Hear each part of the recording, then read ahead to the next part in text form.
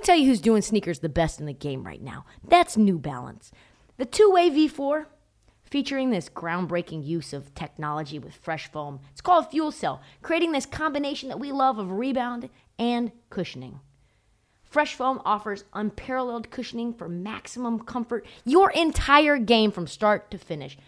The upper construction features this lightweight textile that reduces weight, which we all need, I know I do, while remaining supportive and breathable. Hard to find that combo. The two-way V4 gives you the tools that you need to play at a high level. Learn more and purchase the two-way V4 at newbalance.com. The all-new Hyundai 2024 Santa Fe is equipped with everything that you need to break free from the dull work week and embark on an adventurous weekend with your family. The all-new Hyundai Santa Fe's features, like available H-Track all-wheel drive, standard third-row seating, available dual wireless charging pads, ensure that you can take on any adventure. Available H-Track all-wheel drive so you can take on the dirt trails and kick up some mud. Standard third-row seating so your whole family can experience the thrill together. Available dual wireless charging pads so no one gets stuck in the great outdoors with a dead phone. I've been so pumped to take a couple of friends with our road bikes to some of the trails nearby, and now I can bring the entire crew, my dog, and all of our gear with that third row. Learn more about the new Hyundai Santa Fe at HyundaiUSA.com. Call 562-314-4603 for complete details. You're tuned in to Heat Check with Trista Crick. On this episode of the Heat Check, it's a special bonus episode with Steve Aschburner, who is the senior writer for NBA.com. He has also been in the business a very long time. He's a savant when it comes to the league.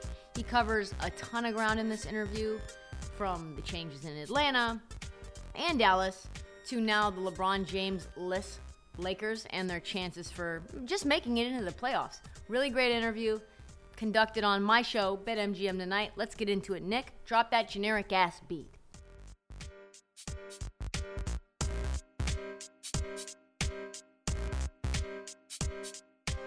All right, so we start this interview out with the breaking news about LeBron James and his ankle injury or his foot injury or whatever it is. Steve breaks down that before we pivot into a discussion about the Pelicans. He's so knowledgeable, guys. So listen in. Yeah, hi, guys. Thanks for having me on. If it truly is several weeks, and if that's not just throwing the marker out there to give him an opportunity to look like Willis Reed from back in the day and coming back when he's least expected. If it's legit, then it's going to be very difficult for the Lakers to climb up into serious playoff contention. Now, I'm not going to say they can't snag a play-in spot, to get. I mean, they're only a couple games behind, if that, from the 10th seed. But to think that they can, with the new personnel and with LeBron out of the mix and teams game planning more for Anthony Davis and D'Angelo Russell, that's going to be a heavy lift. And so if it's multiple weeks, I think the Lakers are in serious trouble. Steve, one of the teams that we were all very high on was the Pelicans coming into the season. And I know that they've had injuries, right? You've had injuries to Brandon Ingram, to C.J. McCollum, to Zion Williamson, Herb Jones. But outside of that, even when they have been together, they just haven't really been great defensively, which has been their calling card. And offensively sort of have been struggling as well. Like, what do you make of this decline outside of just the injuries? Well, I mean, that's like, how did you feel about the play, Mrs. Lincoln? I mean, that's a pretty big thing to get around that one bad situation. I mean, Zion Williamson, 29 games.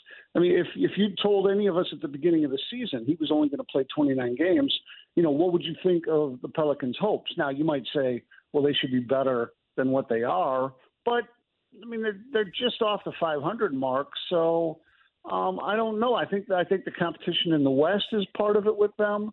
I get it. They probably haven't performed well, but it's hard to coalesce around anybody when your franchise guy is out so much. So I think that's been the worst of their problems. I mean, they're not a strong offensive team, but again, that when you got Zion Williams and you're counting on him to attack the rim and get multiple opportunities and collapse the defense and all that, everybody else suffers as well. So, they were playing well earlier. I get that. But once you get the sense that, well, you can't even count on, the players you need, I think the bottom can fall out. And it did kind of fall out there in the middle of January. The reason that I ask is because without Zion last year, they had that magical run, right? They played the Suns really tough. Defensively, they were able to get things done.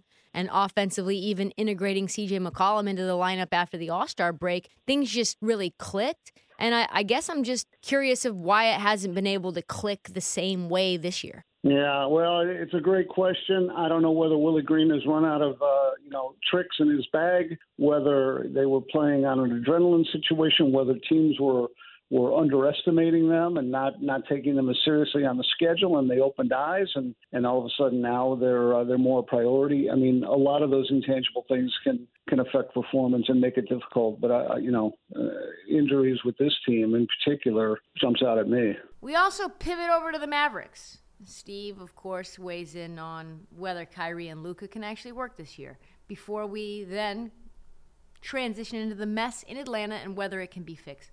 Really great discussion here. Enjoy it while it lasts. I have a hard time imagining permanence to this beyond what's left of this season and postseason for the Mavericks. It just doesn't. It's hard to imagine anything long-term with Kyrie anyway. I mean, there's always turmoil, there's always churning, there's always relocation. He wears out his welcomes. There's no reason to think that pattern is going to break in Dallas. It was an odd move when it took place. I mean, they sold us on it as, Luka needs a breather. Luka needs to get off the ball. His usage rate has to go down. And I guess, it makes sense from the standpoint that, Kyrie is a great bundle of skills, and, he will control the ball, as the best option that Luka's had. But I don't really like the fit. I think defensively they're going to pay a price, and I think Kyrie is going to want to, if he can, end up in Los Angeles with LeBron next season. Part of it is what they did after they won in 2011. They wanted to be, smarter and ahead of the curve, and they kind of broke up that team. Dirk Nowitzki had to put up with not a lot of help for most of his career in Dallas. You think of the best players, that he played with when they were a legit contender. I mean, what are you talking about? Josh Howard, an aging Jason Kidd. That has been a problem. I don't know why. I remember when Mark Cuban, I'm old enough to remember when Mark Cuban bought into the league. And you had owners and GMs around the league who were scared to death that Mark Cuban was going to get all the free agents. I mean, he was known for, putting little TVs, flat screen TVs in each player's dressing stall. These little niceties that might appeal to players. I know they had to, sort of keep that in check in terms of what would qualify as a salary cap violation. You can't do too much that's outside of salary to entice players. But, that was the fear that this new age owner was going to corner the market. And that's never really happened. And I think they face some of the financial realities that other teams face.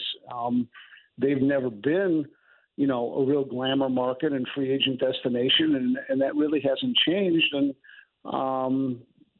then you look at when guys go there, who are they going to play with? I mean, there are probably as many stars who don't want to play with someone like Luka as do want to play with someone like him, because they have to stand around and wait for him to distribute the ball or not. And, I think that clearly you look at it that way, and it's a mixed blessing.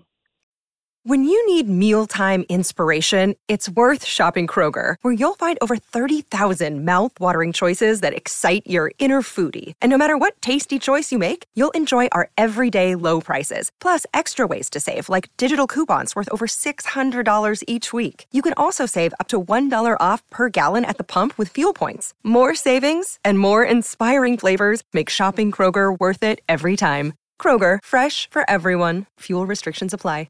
Mother's Day is around the corner. Find the perfect gift for the mom in your life with a stunning piece of jewelry from Blue Nile. From timeless pearls to dazzling gemstones, Blue Nile has something she'll adore. Need it fast? Most items can ship overnight. Plus, enjoy guaranteed free shipping and returns. Don't miss our special Mother's Day deals. Save big on the season's most beautiful trends. For a limited time, get up to 50% off by going to BlueNile.com.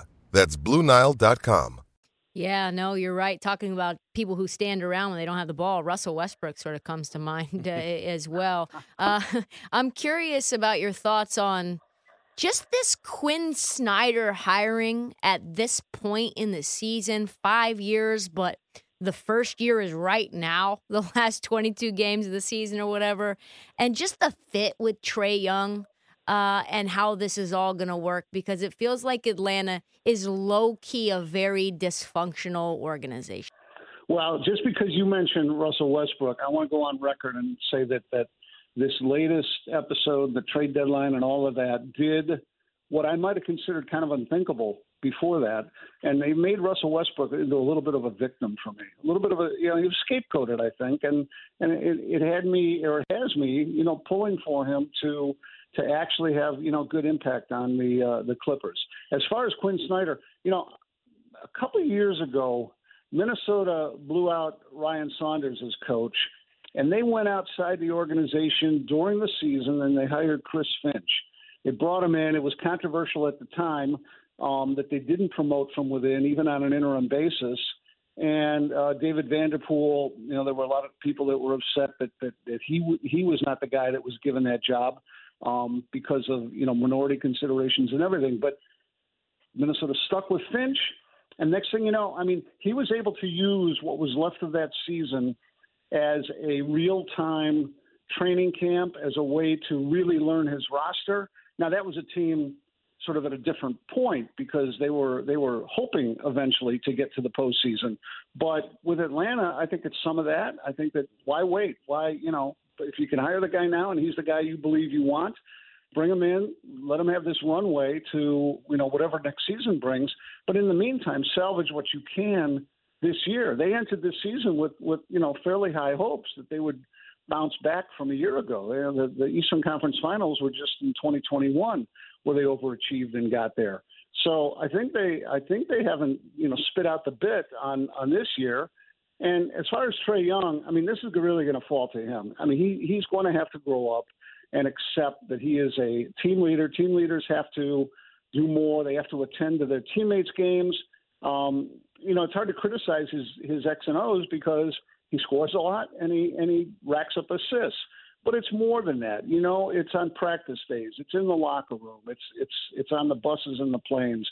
And you certainly, if you're going to feud with your coach, and he's feuded with the last two with Lloyd Pierce and most recently Nate McMillan, people are going to look at that as something to follow too, and at least undercut, the authority the coach has. So, he and Quinn Snyder need to, they need to, in essence, be joined at the hip and on the same page, and whatever other cliches I could think of to make sure that they're not at odds, because the team won't get any traction if those two can't make this work.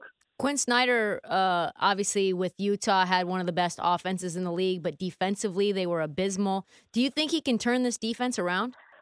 Well, yeah, I think so. Although, the thing that they had going for them with Nick McMillan is that, his reputation was a defense-first kind of a head coach.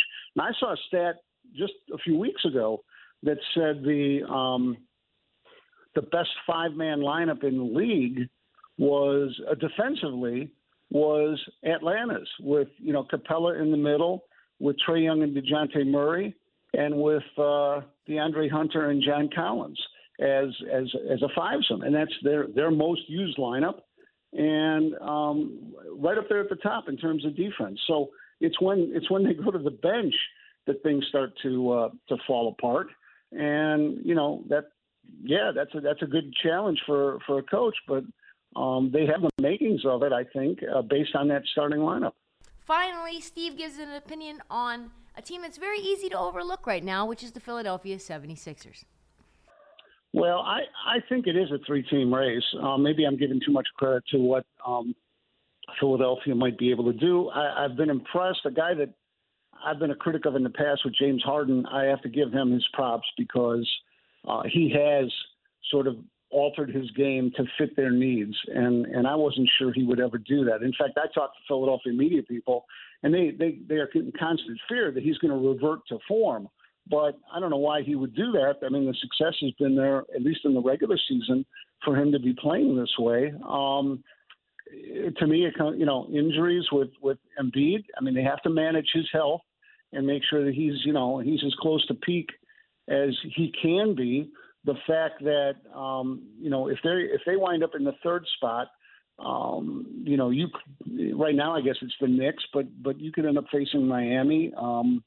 And then they would have to get through both Milwaukee and Boston to get out of the East. And that's a big challenge. I don't know if they could pull that off, but I'd like to see it. I'd like to see it from the standpoint that I think Joel Embiid is a serious MVP candidate. I know the voting is closed once the regular season ends. But I voted for him last year. He didn't make it. I'm really curious to see if they can catch either of those two teams. That would enhance his case. And, we'll see. But, then you got to get into Doc Rivers and what he does in Game 7s. Many thanks to Steve Aschburner. Follow his stuff on NBA.com. Also on Twitter, ASCHNBA. Thank you to my co-host Nick Ashew and my producer Scout Lynn on BetMGM tonight. You can follow us there if you like to bet. 7 to 11 Eastern Standard Time, Monday through Friday. That's all the time that we have, folks, on our bonus episode. Check back Friday. Do not forget to watch that feed for past episodes and interviews and for bonus episodes that continue to drop unexpectedly throughout the week. Follow the Heat Check. Tell your friends, download, subscribe, review, all of that. Tell your friends, every single one of them, and follow us on social, of course. This Heat Check on TikTok, Trista Crick on TikTok, because I keep giving you news, we keep giving you commentary and tea, because the Heat Check never sleeps. We'll see you next time. Check out our new NBA show, Beyond the Arc, part of the CBS Sports Podcast Network, where you can find me, John Gonzalez, NBA insider Bill Ryder, and Ashley Nicole Moss, 5 days a week talking all things NBA. Whether you're looking for insightful discussions, upbeat commentary, breaking news, interviews, or coverage of all the biggest stories in the NBA, our new show is the place to be 5 days a week. Download and follow Beyond the Arc on Apple Podcasts, Spotify, and wherever you get your favorite podcasts.